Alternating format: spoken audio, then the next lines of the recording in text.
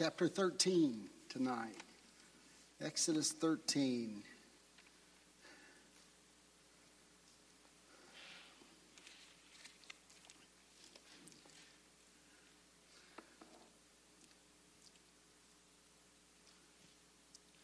Before we get to the passage there beginning in verse 17 of chapter 13, so here momentarily we'll begin in Exodus 13, verse 17 and following, and we'll go on down, I think, even into chapter 14. I want to just start off with just a brief comment on verse 13. That verse that, as I recall, just kind of comes out of nowhere when the Lord says, "But every first offspring of a donkey you shall redeem with a lamb. But if you do not redeem it, then you shall break its neck, and every firstborn of man among your sons you shall redeem." Well, the word redeem is repeated there in that verse, I think at least 3 times. So this is redemption. This is a beautiful picture, not only in that verse, but in the entire chapter, of the Lord's redemptive work. And we have this Old Testament picture or type of what takes place in the life of those who are enslaved to sin and death and destruction, and how the Lord reaches down and how he rescues us, or how he brings about the proper ransom to get us out of that enslavement. So we see Egypt as a type of the world, and Pharaoh as a type of evil, and how he dominates the children of Israel, and he is forcing them to work and to work harder, and how he is hardened in his heart, but yet God has heard the cry of his people, and he is determined to get them out of Egypt, and he does. He gives them the way out, which is the blood of the Lamb. And we see in that Lamb in Exodus, a lamb for every house, but as we go to the New Testament, the Lamb of God who takes away the sin of the world, that ultimate Lamb, Jesus, who shed his blood that we would be brought out of slavery and death and into abundant life.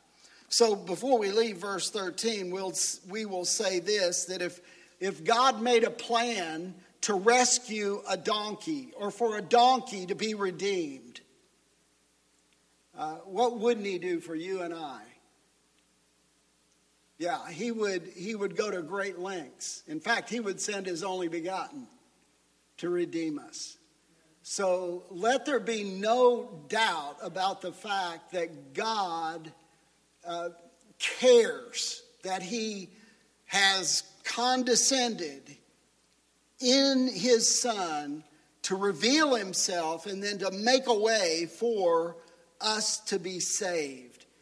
It is baffling to me that our minds can go from God loves me to God doesn't care about me, or does God care about me, when we see in Jesus the ultimate sacrifice and the ultimate picture of that agape love, the love that God has for us, loved us so much, John 3:16, that he would send his only begotten Son into the world, not just to bring us a message, but to die on a cross and to be really subject to, he was not subject to anything but a kangaroo court, an injustice, the greatest injustice that the world has ever seen, and he died.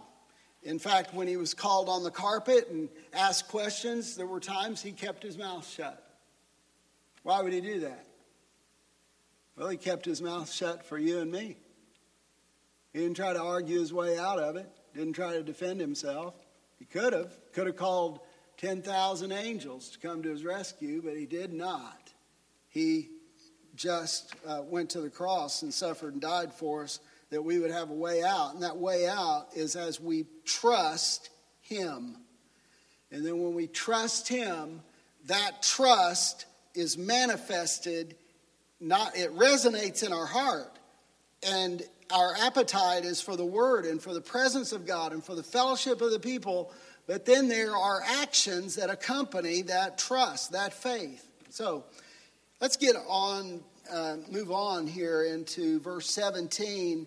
And this is the unfolding drama here of God leading his people, rescuing his people. So we'll just read. Let's see. Let's read all the way through 14, verse 9. Let's do that. And so we'll start in 13:17. Now when Pharaoh had let the people go. Now listen. You know, and I know that didn't happen just like that.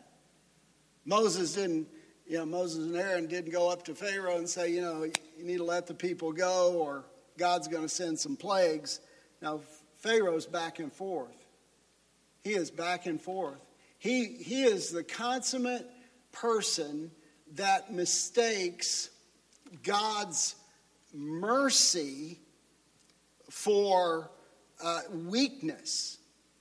And so when God pulls back his plagues, his judgment, Pharaoh sees that as weakness. And and I know what's happening to Pharaoh's heart. It'll be in tonight's text. His heart is hardened. We marvel at the plagues that God brought. I keep thinking the Nile was turned to blood. But you know what's even more interesting than that, more marvelous than that? But Pharaoh's heart was turned to stone. How does that happen? 10 plagues, 10 opportunities for Pharaoh to soften his heart, to believe God, he's seen the wonders of God, but to believe God, and he never gets there. So Pharaoh had let the people go. God did not lead them by the way of the land of the Philistines, even though it was near. For God said the people might change their minds when they see war and return to Egypt.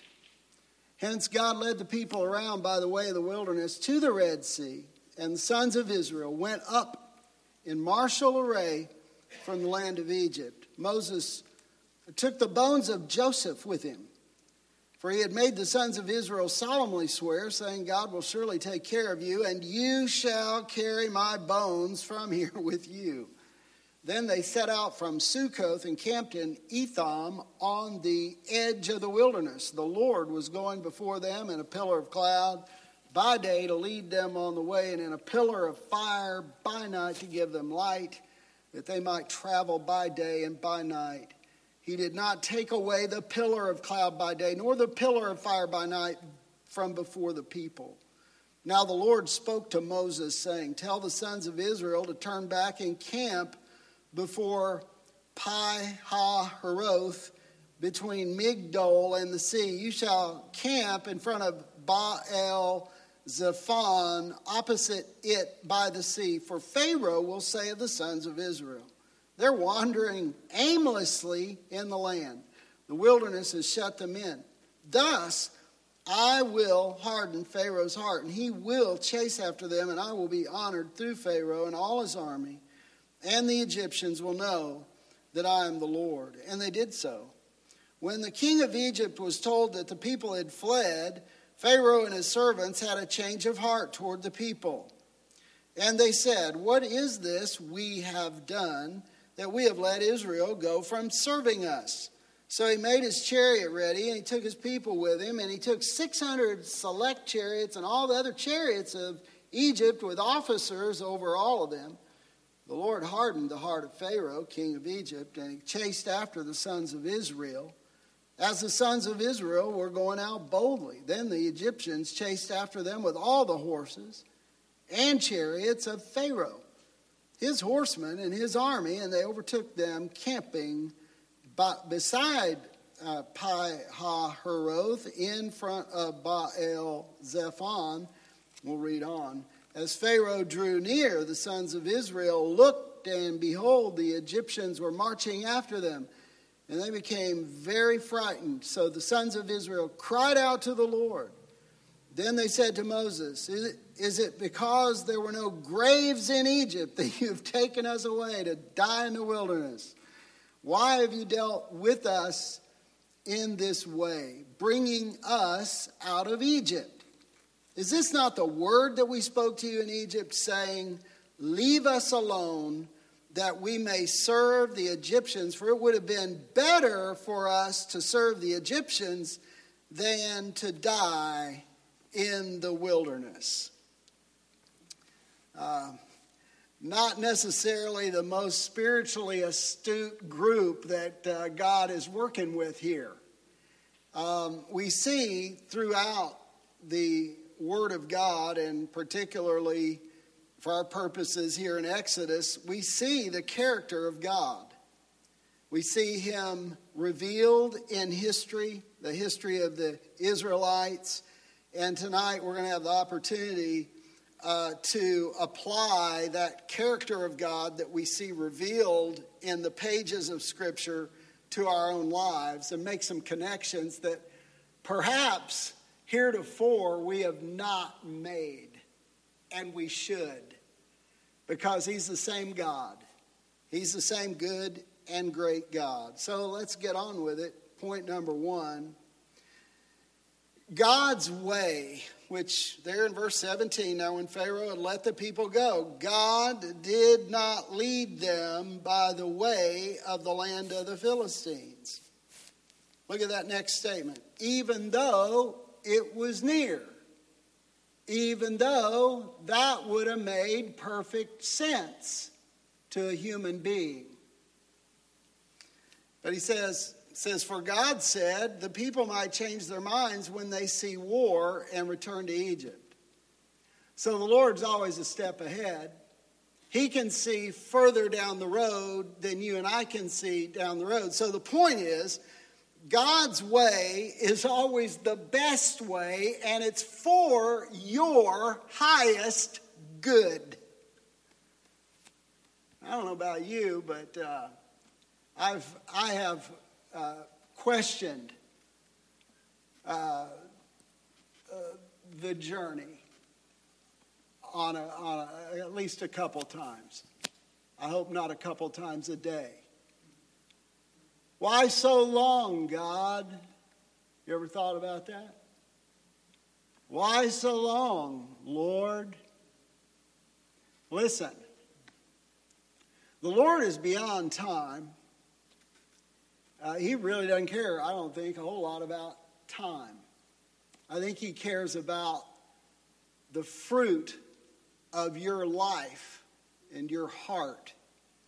And he knows what's best. And he doesn't mind time. He doesn't, let's just say it this way, he doesn't mind bringing you and me the long way around. You ever felt like you were going the long way around? It makes more sense, Lord, if we just take that direct route from here to glory. No, it's going to take longer because you and I are not as fit as we think we are. And I just want you and I to begin to think about the fact that the Lord knows best. He knows right where you are. Say, well, it doesn't look good. It looks like I've been here, there, everywhere. There's no direct path. Why did that happen? We don't know. Why did that happen over here? I don't know. Why didn't that work out over there? I don't know. But the bottom line is you're here. And you got breath in you. And I trust you are on the journey. You are following the Lord. You love Jesus. So look forward and praise him for where you are, because his way is the best way, and it is for your highest good. And that applies to us as individual believers, and it applies to us collectively as a church. Never underestimate the ability of God to bring you the long way around for his purpose of sanctification, to bring about Christ-likeness in you. I mean, we could probably go around the room. I don't know anyone who would say I've been on the short path. You know, the Lord was going to fast track me from salvation, and then in 2 weeks, I'm ready for heaven. I'm ready to charge hell in the presence of God and with his blessing. No, that's not the way it works. He'll take you the long way. So what verse in the New Testament can we connect that with? Well, the obvious one is Romans 8:28, that God works out all things for our what? For our good. How many things? What things? All things for our good. All things. Well, what about that thing over there? It seemed kind of bad. Well, the only one that can work it for good is God.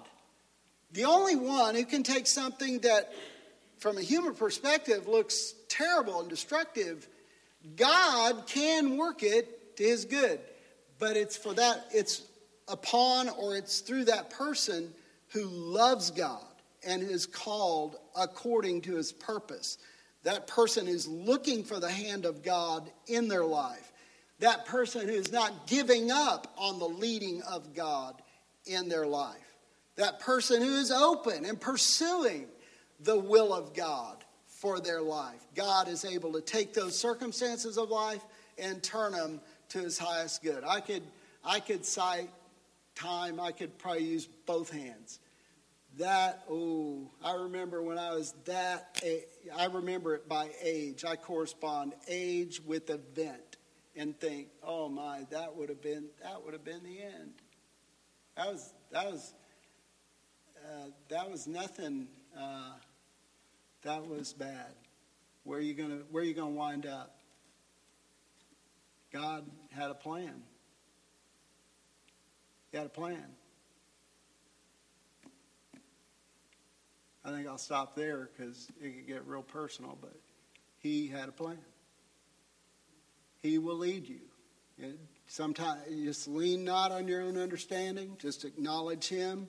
He'll direct you. He'll take care of you. But that was bad back then. Yep, it was, but God will use it for your good and his glory. So we got to believe that. It's right here in the scriptures. So that's the way this message begins, which is almost one point where you could just say the benediction and just go to the house and think about that the rest of the night. How the Lord just works, and his way is the best way, and his way is for your highest good. No matter what you think about it, just continue to live by faith and follow him. Now, point number 2, and it does fit hand in glove with the first one. Promises, I thought I had this point just right, and then I had to add 3 words. Promises are not fulfilled overnight. Or are they? Look at this. Did it catch your eye? Look at this. 19, verse 19, Moses. He writes it. This is in the scriptures. Moses took the bones of Joseph with him. For he had made the sons of Israel solemnly swear, saying, God will surely take care of you, and you shall carry my bones from here with you. That's a guy with some foresight. I want that kind of foresight before I die. Be careful what you do with my bones, my body. I'm looking for Jesus. Was this promise fulfilled overnight? No, but I think in the mind of Joseph, it was as good as done, and it is. God says it. It's as good as done. those prophecies in the New Testament, and God will do this, and later on he'll do that, and ultimately it'll all be consummated there. Those are historical presents. It's like, they're future, but with God's word, with God's pledge, his promise, it's as good as done. That's why we can thank him not only for the way he's worked in our lives in the past and what he's doing in our lives here in the here and now, but we can really thank him for the future, for that glorified state of existence that he's promised you and I. And then moving on down here to point number 3. The Lord leads us by his own presence. This is verses 21 and 22. So the Lord was going before them. Now Moses makes a point to tell us this. These people aren't just, they're not just released to go their own way. They're not just kind of escorted out of Egypt and then turned loose to live and to do as they please. The Lord, look at that. The Lord was going before them in a pillar of cloud by day to lead them on the way, and in a pillar of fire by night to give them light, that they might travel by day and by night. And you see you read that, you're overwhelmed by the sense of God's favor, by his grace that he exhibits toward us in the giving or the bestowing of his word into our lives, and the presence of his Holy Spirit in our lives. The Holy Spirit, the third person of the Trinity who resides in us, is the presence of God in our lives. And the Lord never left them in that way. He's going before them. A pillar of cloud by day, a pillar of fire by night, and this is day and night, and this is as long as they were led in and through the wilderness. The Lord doesn't forsake his own. That's the point here. The Lord doesn't forsake his own. Yeah, it may be the long way around.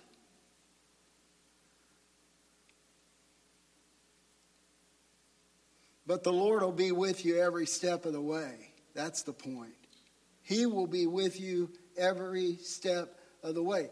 He'll be with you on your best day. That day you get up and you have your quiet time and you read the word and it's all resonating.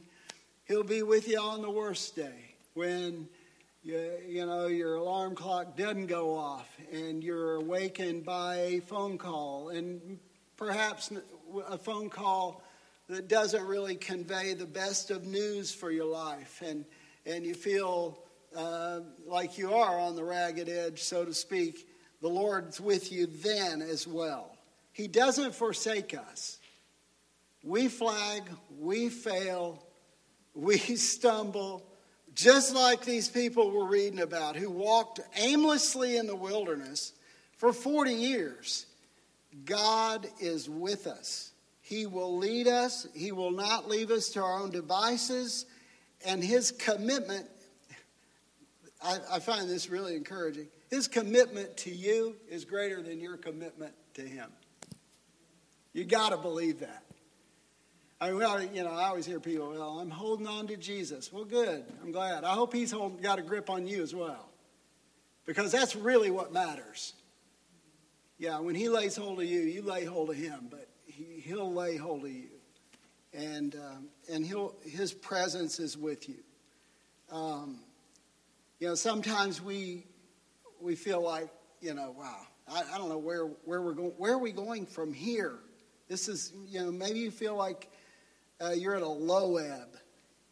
Well, the Lord's with you in that low ebb, and just keep following him. Keep trusting him. Keep praying. Keep fellowshipping with his people.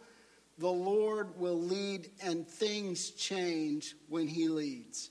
Not overnight. Not overnight.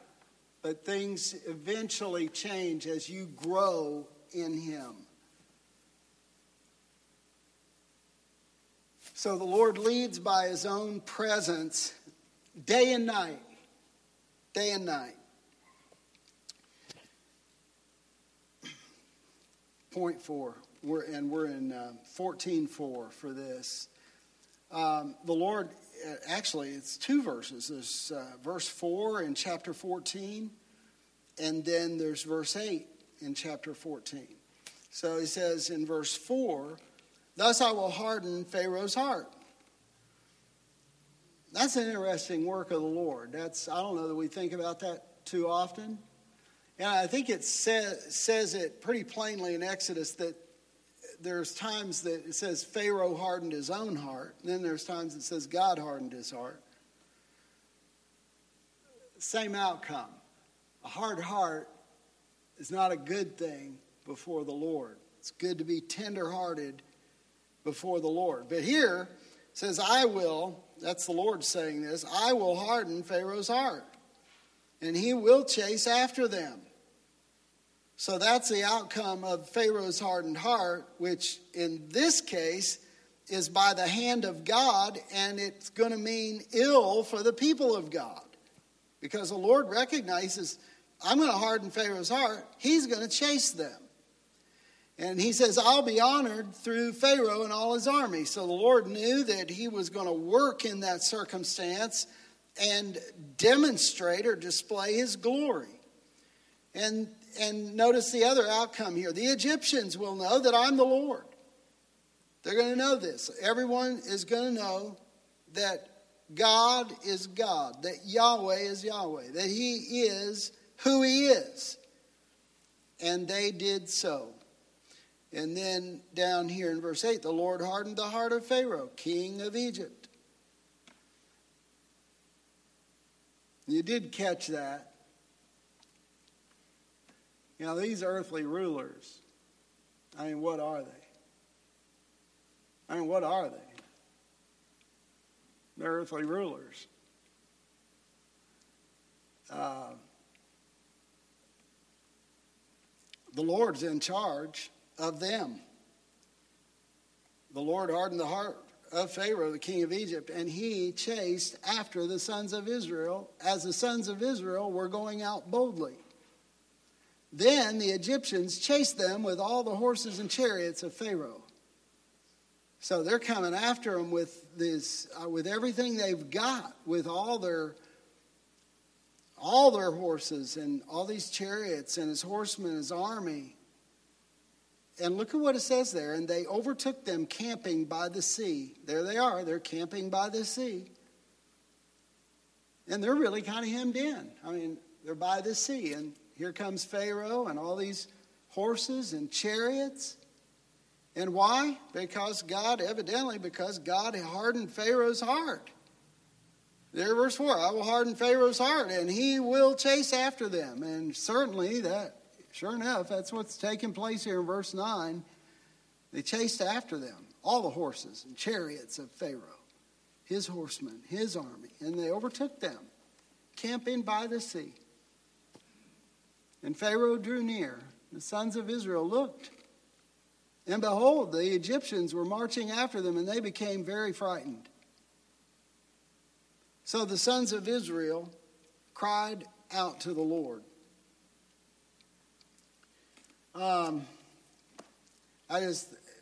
God works at so many levels, I think, in any given circumstance in our lives. I think there are multiple levels in which God is working. Here, we see that the Lord is guiding and leading the children of Israel.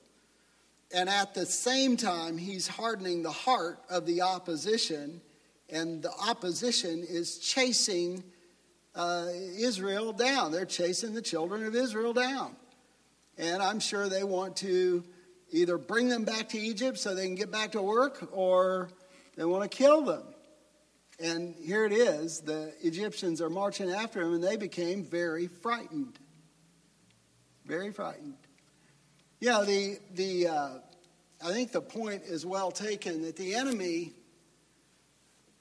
really doesn't take kindly to those who turn to Jesus, receive Jesus and love Jesus and want to follow Jesus. And if you and I think that we're just going to follow some kind of a primrose path of Christian living and loving Jesus without approaching hoofbeats behind us, without the enemy in pursuit, I think we've got another thing coming. There's a real enemy. There is a devil. There's such a thing as a devil. There are demons. And they don't appreciate salvation through Jesus. And they will do whatever they can do within their own limitations to, if not keep you in their power, to frighten you. They're not just going to let you go without kicking up a fuss. They're not. I'm just happy to say that greater is he that is within you than he that is in the world. That as sure as the enemy has come to steal, kill, and destroy, that Jesus has come that we would have life and have it more abundantly. And so there is freedom in Christ, and there is the evidence of broken sin and the destruction of death and the deliverance from slavery to sin in the world and judgment. But the enemy he'll kick up a fuss. He will. He won't take it laying down. So while the Lord leads and guides his own, he hardens the opposition. I don't know that we recognize that so often, but if you want a reminder and you want a New Testament reference, go to Romans 1 and read it. He hardens the opposition. I mean, what is it? You tell me what it means. You preach a 3-point sermon to me on he gave them over, he gave them over, he gave them over. I mean, what does that mean? That's not salvation. He gave them over to something else because they refused Jesus. They worshiped and served the creature rather than the creator. And we see that in our world all the time. But that is the Lord, and that is, by the way, the Lord's prerogative to give them over. And he does that in his own time and by his own wisdom. And then I'd like to close on this real popular and very encouraging point here from verses 13 and 14, and that is this. It seems to come up more and more, but it's replete in the scriptures.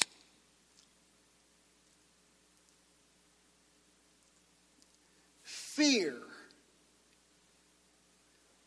is the arch enemy of the faithful. I haven't counted, but in the New Testament, the times that Jesus says, fear not, or do not be afraid, something to that effect, plenty of times. Fear is not a good thing in the life of a believer.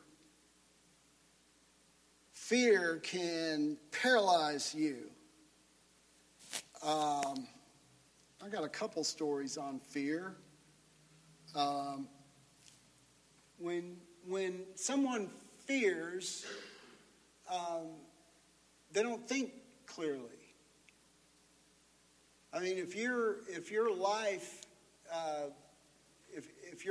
is in danger and that comes about all of a sudden, and there's fear, it's very difficult to choose the right door. Door number 1, door number 2, door number 3 to get you in a safe place. It's hard to please God and help others if you're freaking out. That's a better way to say it. And that's what we need to be concerned about is how, is fear contagious? Yeah, fear is contagious, but faith is contagious as well. And we need to be promoters of faith. And when you're in that place of trust in God, even when the enemy's bearing down, the Lord's going to deliver. You know He's going to deliver. Why? How do you know that? Because He promised that. He wasn't going to let His people be overtaken there at the sea. The Lord was going to work. The Lord was going to help. So there in verses 13 and 14. And then we'll pray and be dismissed. But listen to these words and receive them into your heart. Moses said to the people, do not fear.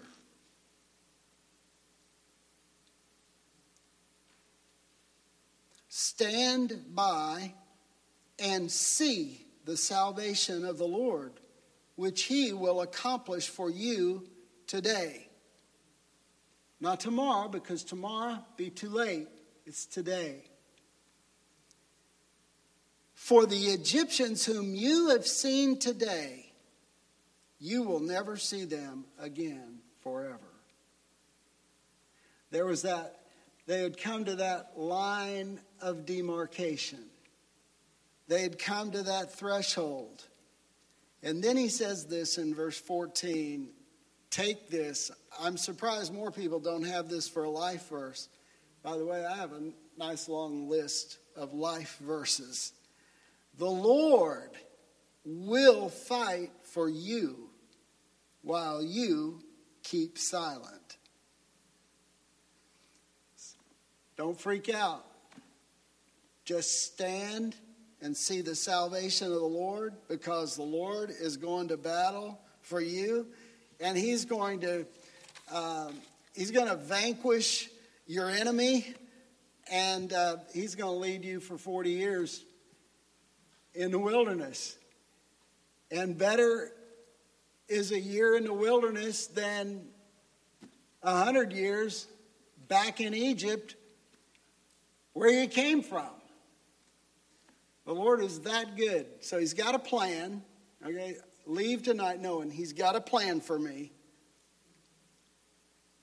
And that plan is being carried out day by day as I trust Him and cooperate with that plan and His leading.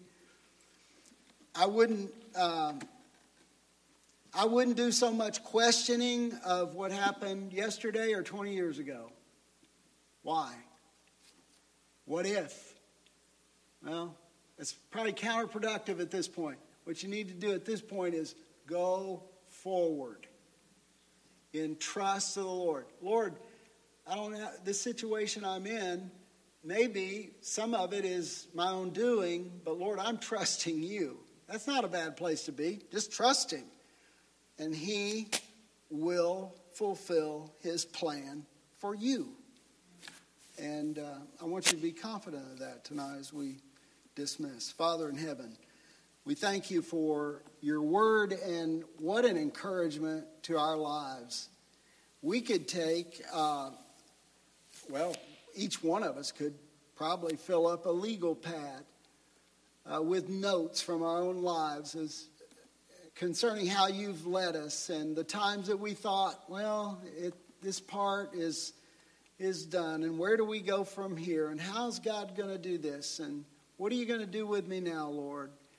And then, Lord, You bring us through. You just bring us through. And Lord, I look around this auditorium, and I know that You have brought so many through situations where the average person would look at and say, well, I guess that's the last chapter. But Lord, you keep leading. And it's all by your grace and mercy. So we acknowledge that. And we thank you for that. And we just look toward the next step in you. Continue to preserve us. Continue to put within us a great appetite for your word and for fellowship with one another. And Lord, give us a good day on Sunday. Lord, I pray you just pour out your spirit and your word on us and lift us up. And we pray in Jesus' name, amen.